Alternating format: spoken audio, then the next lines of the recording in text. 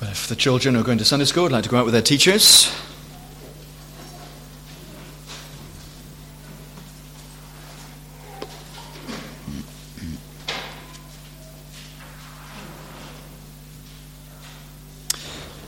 If the rest of us can open our Bibles to Psalm 100.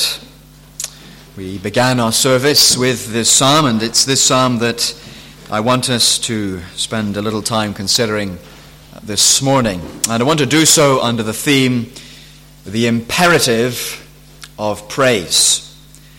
The imperative of praise. Well, I'm quite sure there are some among us this morning who don't know what an imperative is. And I want us to, for a moment, go back to English lessons, grammar. An imperative. What is an imperative? Well, according to the Oxford Dictionary, an imperative is this. It's denoting the mood of a verb that expresses a command or an exhortation, as in, come here. That is an imperative, a command. And we have in this psalm, Psalm 100, various commands, exhortations, imperatives that we might praise and worship God.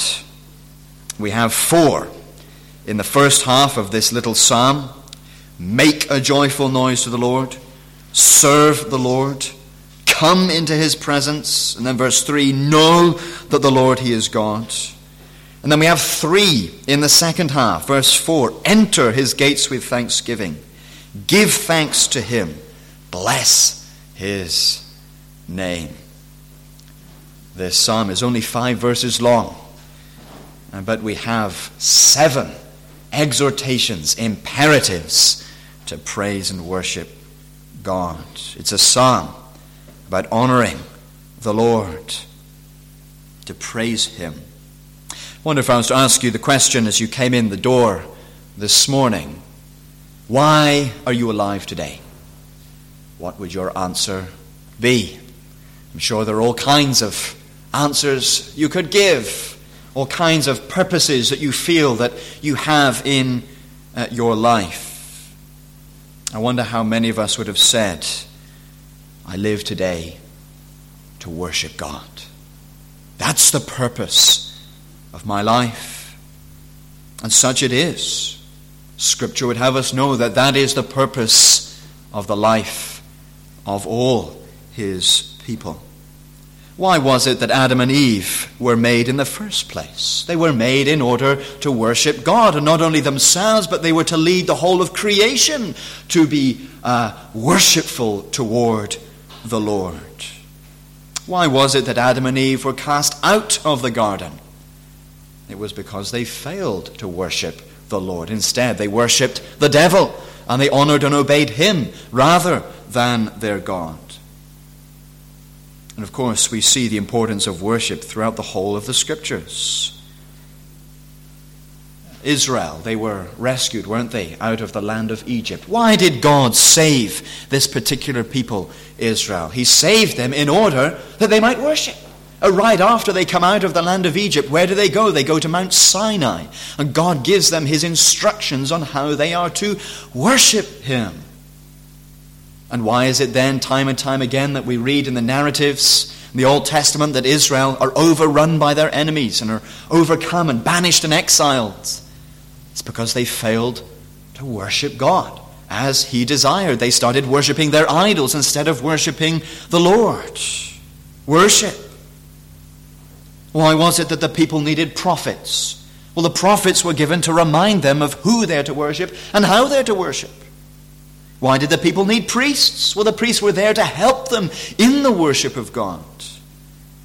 And why did God give them kings? Well, he gave them in order to implement and encourage worship. And again, you see an interesting link between the kings and the worship as you read through the books of Kings and Chronicles, of how the kings that were good were the kings that encouraged the worship of the Lord.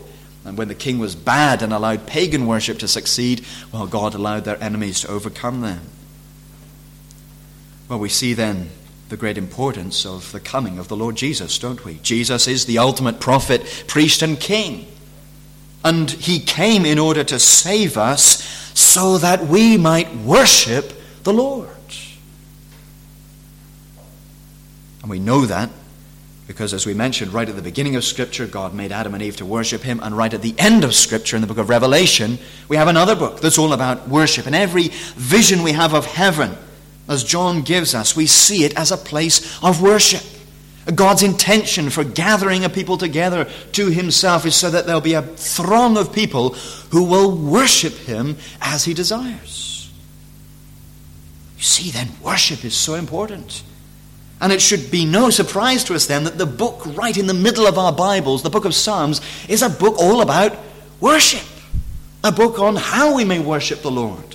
Songs and hymns about how we may praise his name.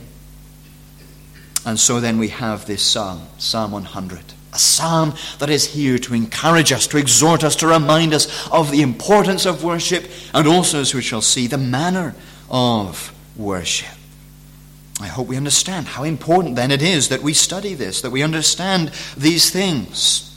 Because when we worship God wrongly, there are great consequences. Again, you read in the Old Testament, when God's people worshipped him wrongly, there were big consequences. Think of Nadab and Abihu, who offered strange fire to God, and God struck them down dead. Worship is so important. And there's two particular elements then that I want us to understand from this psalm, that the psalmist wants us to grasp on how we are to worship the Lord. Two things. Firstly, joy. We are to joyfully praise the Lord, and also thankfulness.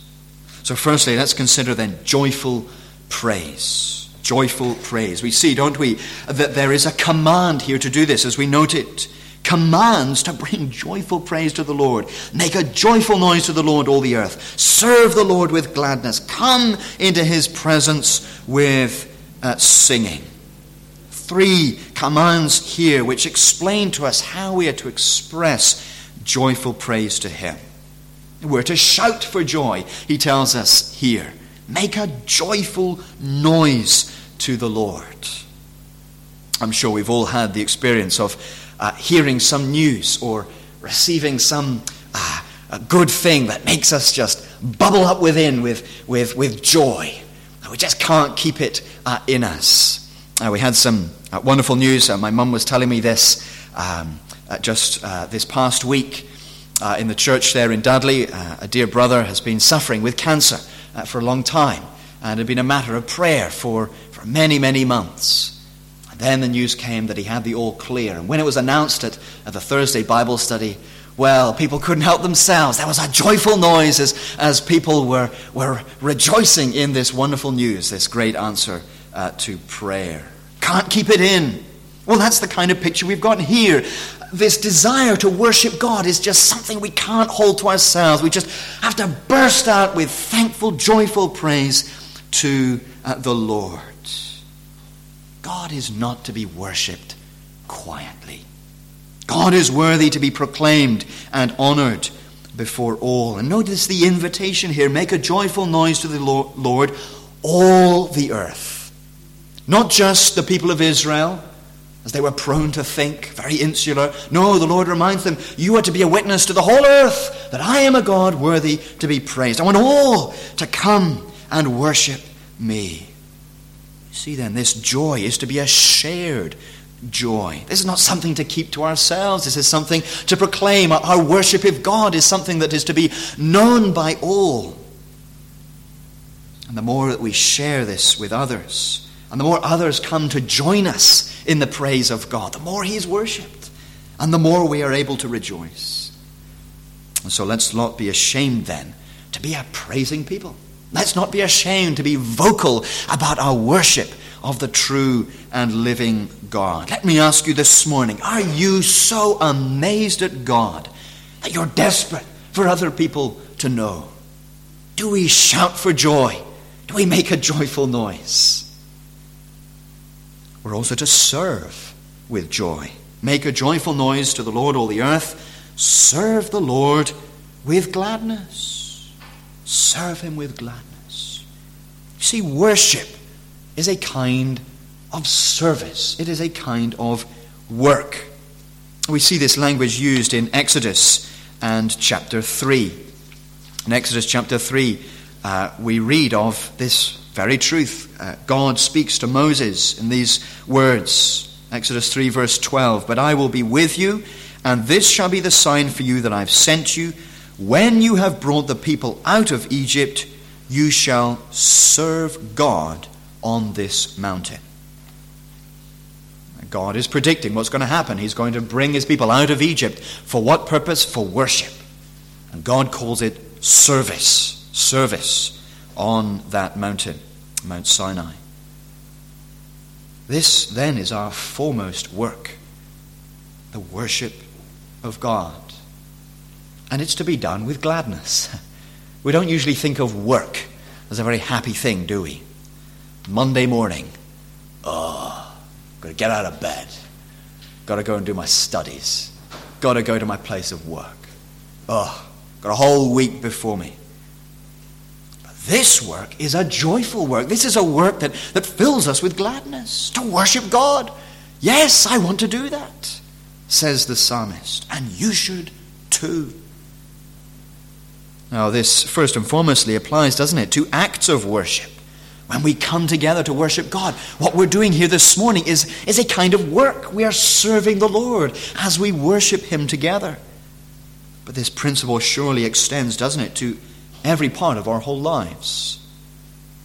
Again, if I take you back to Mount Sinai and the laws that were given by God, they governed so many aspects of the Israelites' lives.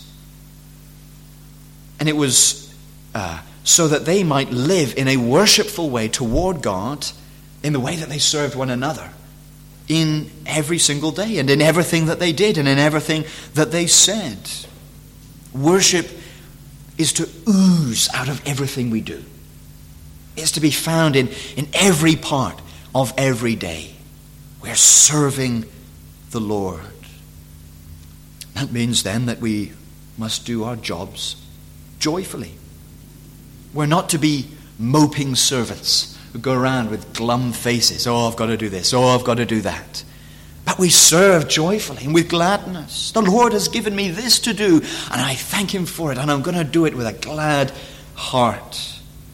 Of course, above everything, we're to do that for one another. The Lord is worshipped when we serve one another with joy. And we see this in Philippians in chapter 2, as Paul writes to these Christians. And as I'm sure you already know, Philippians is a book that's all about joy.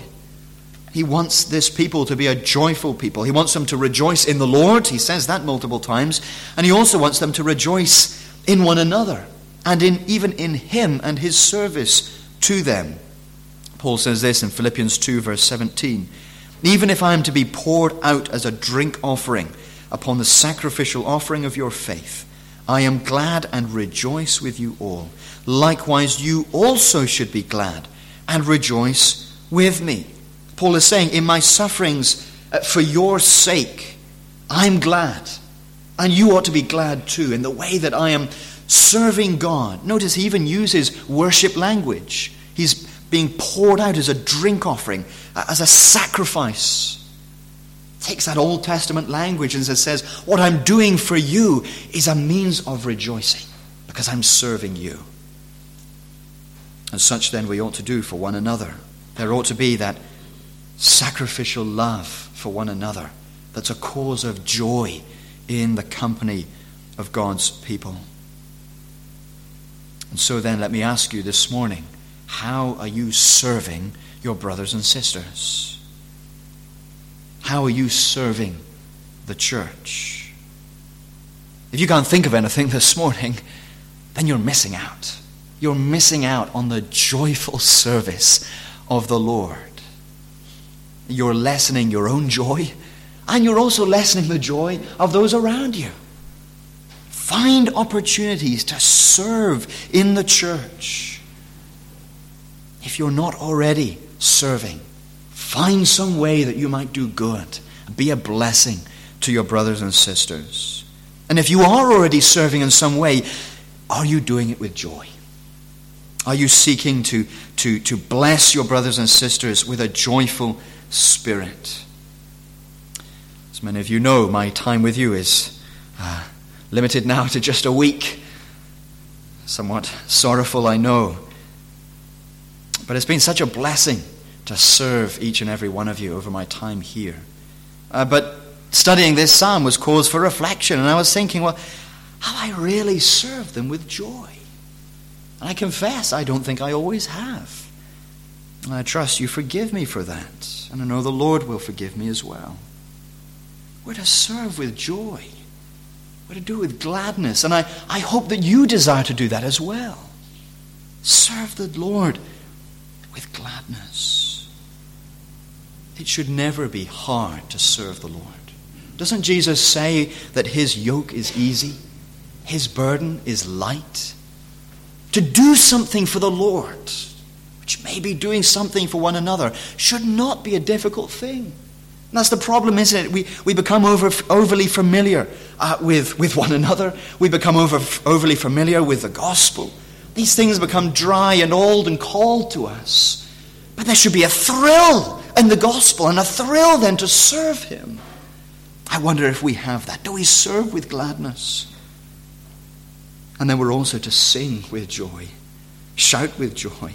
Now we're to serve with joy. We're to sing with joy. Come into his presence with singing. The use of our mouths. Again, the importance of speech in praising God. But note that these imperatives we have here are all in the plural. This is not you individual over there. You praise God and you sing, and you over there. No, this is all of you together. You are to be coming into his presence with singing. He's not encouraging us toward shower time singing. I'm sure there are some of us here who are disturbers of the peace when we have a shower. This is a singing that is congregational. We're coming together to sing, to worship God. Well, it's a reminder, isn't it, that there are specific times to worship God. Yes, we worship him privately in a sense. We worship him every day, as we just considered, serving him. But there are particular times where we consciously and congregationally worship the Lord. And of course, in the Old Testament, that was going to the temple and bringing sacrifices. And you remember how David divided the Levites into various groups, singing groups, so that there was that worshipful praise when God's people came together to the temple. And these psalms would have been sung at such a time. Of course, here we are in the New Testament, and the equivalent is what we're doing here this morning. We're gathering together as God's people in order that we might sing to his praise. And we've already been doing that, haven't we, this morning. It's good to be able to sing together. Something that's somewhat unique, I think, about Christianity. No other religion has congregational singing to worship God. And doesn't Paul say in Colossians 3 verse 16 that this is something we're to continue doing, teaching and admonishing one another in all wisdom, singing psalms and hymns and spiritual songs. See these commands then. We are to worship God together and to do so with joy. But why, you say? What's the cause for these commands to praise God? Seems a rather strange thing, doesn't it? We're being told to be joyful. That doesn't seem to make much sense, does it? We usually think of joy as something that we feel in ourselves. I feel joyful today, or I feel sad today. You see, this is not something that we feel in and of ourselves. This is not a sense of what we're thinking of us. This is raising our eyes upwards to think of the Lord. This is how we ought to feel about God, not how we feel about ourselves. And because God is unchanging in who he is and what he's done, there is never a time that we cannot be joyful in the Lord. There may be times when we're struggling spiritually. There may be times where we face sad circumstances in our lives, but because God is the same, we can ever have that current of joy in our hearts in who he is. And so we see then this fourth imperative, verse 3, know that the Lord, he is God. it introduces these reasons that are given that we ought to be joyful in our praise. Know the Lord. If we know him, we will be joyful. The more we understand the reasons, the more we're filled with joy. Truths are catalysts for joy. Using some big words this morning. What is a catalyst? Well, again, let's go back to our science class, shall we? During the experiment. What is a catalyst? Well, in a scientific way, it's this. It's a substance that increases the rate of a chemical reaction without itself undergoing any permanent chemical change. So it speeds up a reaction, causes an explosion or big bubbling because it speeds up that reaction. Well, that's what we have here. It's to know these truths about God is to speed up, as it were, the reaction of joy in our hearts. And the great thing is that the illustration continues, doesn't it? Because this is a substance which doesn't change itself, and such it is with these truths about God. Truths that are unchanging and that bring us joy. Well, what are they? Well, again, verse 3, it is he who has made us, and we are his. Here's the first truth. God is our maker. God is our maker. Now, some translations have it is he who made us and not we ourselves. Some manuscripts have a slightly different translation there, or slightly different wording there. But it both amounts to the same thing. If he's made us, then we haven't made ourselves. If he's made us, then we belong to him. And so we are to be joyful in the fact that God has made us. He's the creator. Well, how does that give us joy then, we ask? It's this: God is the God of life. He's the God who cares for us. Having made us, he's concerned to maintain us day in and day out. God doesn't treat us like the pet that someone receives at Christmas. You know, the dog that's given to somebody and they love it for a week and then they don't want it anymore. God doesn't treat us in that way. No, he's birthed us and he tends to us. He loves us. Jesus talks about this, doesn't he? He talks about how God knows the sparrows that fall to the ground. He knows how many hairs are upon our head. God is the one who clothes the lilies of the fields. Only the Christian really can find joy in these material blessings because we know God is our maker. And we're thankful that he takes care of our physical lives day by day. There's reason for joy. But more than that, we rejoice in him as our shepherd. We are his people and the sheep of his pasture. God owns us not only as his creatures, but if we belong to him as believers this morning, he owns us as his sheep. Knowing God as creator, well, that's true of every single person in the world. God owns every person in that way. But in terms of being their shepherd, this is unique to the believer.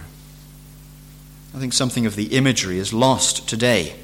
The shepherd and his sheep. I don't know if we've got any sheep farmers in our congregation this morning. But the picture that's here is not the kind of picture that we maybe have. Thousands of sheep that are being industrially farmed for their wool. No, this is a shepherd who knows by name every single one of his flock. That's how it was in the Middle East. In fact, I understand that there are still some shepherds who work in the same way. They actually have a name for all of their sheep, and they'll call out a name, and that sheep will come to the shepherd because of that name that's called out. They know his voice, and of course we see, don't we, that picture then in John chapter 10, as we read earlier. The sheep don't recognize the voice of the stranger, but they do recognize the voice of the shepherd, the Lord Jesus Christ. And that's because Christ has taken us to be his own. This is an ownership beyond simply being his creatures. This is becoming his beloved people because of his great act of dying upon the cross. The shepherd has so loved his sheep, he's died for them. We indeed were lost sheep. And Jesus gives that parable, doesn't he, of the sheep that's wandered off, and the shepherd leaves the 99 and goes out and rescues that sheep. We are those lost sheep. Christ has come out to save us, to rescue us, to bring us into the fold. And it's interesting, in that parable we read of how there's rejoicing over that sheep that is saved. There's been rejoicing over heaven over our salvation. And so when others are saved, well, ought there not to be great rejoicing among God's people? Such is the love of God. He saves unworthy sinners such as ourselves. And God alone, the Lord of heaven, could do this. So he alone is worthy of praise. There is no other God that is the Creator. There is no other God who is a Savior and Redeemer. It is our God alone. And are these not then reasons to be joyful this morning and to worship him? Joyful praise, but also thankful praise. Verse 4. Enter his gates with thanksgiving and his courts with praise. Give thanks to him. Bless his name. Again, we have these commands that are given to us. We are to worship the Lord and to do so with this particular element of thanksgiving. And to do this, we're told that we have to draw near. He says, enter his gates. We're to enter into his courts. The gates perhaps signify coming into the city of Jerusalem. Enter into the city gates. And then the courts. Enter into the temple courts to worship the Lord. We're to come into his presence consciously. This reminds us then, doesn't it, again, of the importance of being among God's people, of coming near. You see, God is everywhere, and we can know God's nearness at all times. But as we mentioned before, there are particular times where we come to worship the Lord. This is the exhortation here. Why are we told to enter his gates? Well, there are times where we're outside of his gates. And that's why the Lord's Day is such a blessing. We come together to worship the Lord, to bring our thankful praise. This is the exhortation that's given in Hebrews chapter 10. And I want you to note the link that the writer is making. In Hebrews chapter 10 from verse 19. Let me read you a few verses. Therefore, brothers, since we have confidence to enter the holy places by the blood of Jesus, by the new and living way that he opened for us through the curtain, that is, through his flesh, and since we have a great priest over the house of God, let us draw near. Draw near with a true heart in full assurance of faith, with our hearts sprinkled clean from an evil conscience and our bodies washed with pure water. Let us hold fast the confession of our hope without wavering, for he who promised is faithful. And let us consider how to stir up one another to love and good works, not neglecting to meet together, as is the habit of some, but encouraging one another, and all the more as you see the day drawing near. Do you see the link that he's making there? There is a drawing near to God by the Lord Jesus Christ. We're coming into his presence, but we're doing that as we come together as God's people, as we're meeting with one another. And we're to be exhorting one another then, particularly as we see Christ's coming, drawing near. Well, would you permit me a parting exhortation to you? Make use of every opportunity you can to draw near to the Lord. We have a joyful opportunity, don't we, this morning to meet with God's people. But we have another meeting this evening, did you know? We have another meeting to joyfully and thankfully meet together with God's people. And we want to be sure if we're missing out, there have got to be good reasons that we're missing out on the company of God's people, because praising God is such a wonderful thing. Now, of course, we have here, don't we? We have to remember, this is a command, isn't it? This is an exhortation. God wants worshipers. He wants his people to come together to worship him. He wants them to make this a priority, to take every opportunity there might be. Well, indeed, we may indeed have good reasons that we can't be here every opportunity we meet together. But let's make sure they are good reasons that we can't be here. Is there anything that we can think of that can be better than praising and worshiping our God? That's what he wants from us. And so I exhort you in that way. And when we do we come thankful? Do we come thankful? The true worship is not a complaining and grumbling worship. When we're invited to a birthday party, I'm sure we make sure that we take something with us, whether it's a gift or even if it's just a card. We take something for the person who's got their birthday and who's invited you. Well, so it should be when we come through at those doors. We want to come, don't we, to worship God with gifts in our hand for the Lord. We don't want to come empty-handed. We come with a thankful spirit, praising him for all his goodness to us throughout the past week. I'm sure if we were to go around this room this morning, if there were time, and to say, how has the Lord been good to you this past week? I'm sure we could all come out with a multitude of things. The Lord has helped me in this way. The Lord provided for me in this way. Well, might we be encouraged to think upon those things even before we come together to worship him, so that we've got that thankful spirit when we come to worship him. Here then is the command to praise him with thankfulness, to enter in, to come near. But we have good reason for it, don't we? To be thankful. Again, there are reasons given to us. Verse 5, for the Lord is good. His steadfast love endures forever, and his faithfulness to all generations. For the Lord is good. God's goodness is a reason for us to be thankful as his people this morning. The Lord is good. This is who he is, in and of himself. He is good. Good in every sense. He's righteous. He's true. He's kind. God never deceives. God never despises us. God will never act unkindly or unfairly toward us. His character is one of justice. And so then we do not need to fear God as a tyrant. We know him as a loving heavenly Father. And we see that, don't we, in Matthew chapter 6. Jesus wants us to understand this of God. God is not somebody who we need to sort of twist his arm to say, Lord, I really need this. And we have to sort of really work hard to get his attention. No.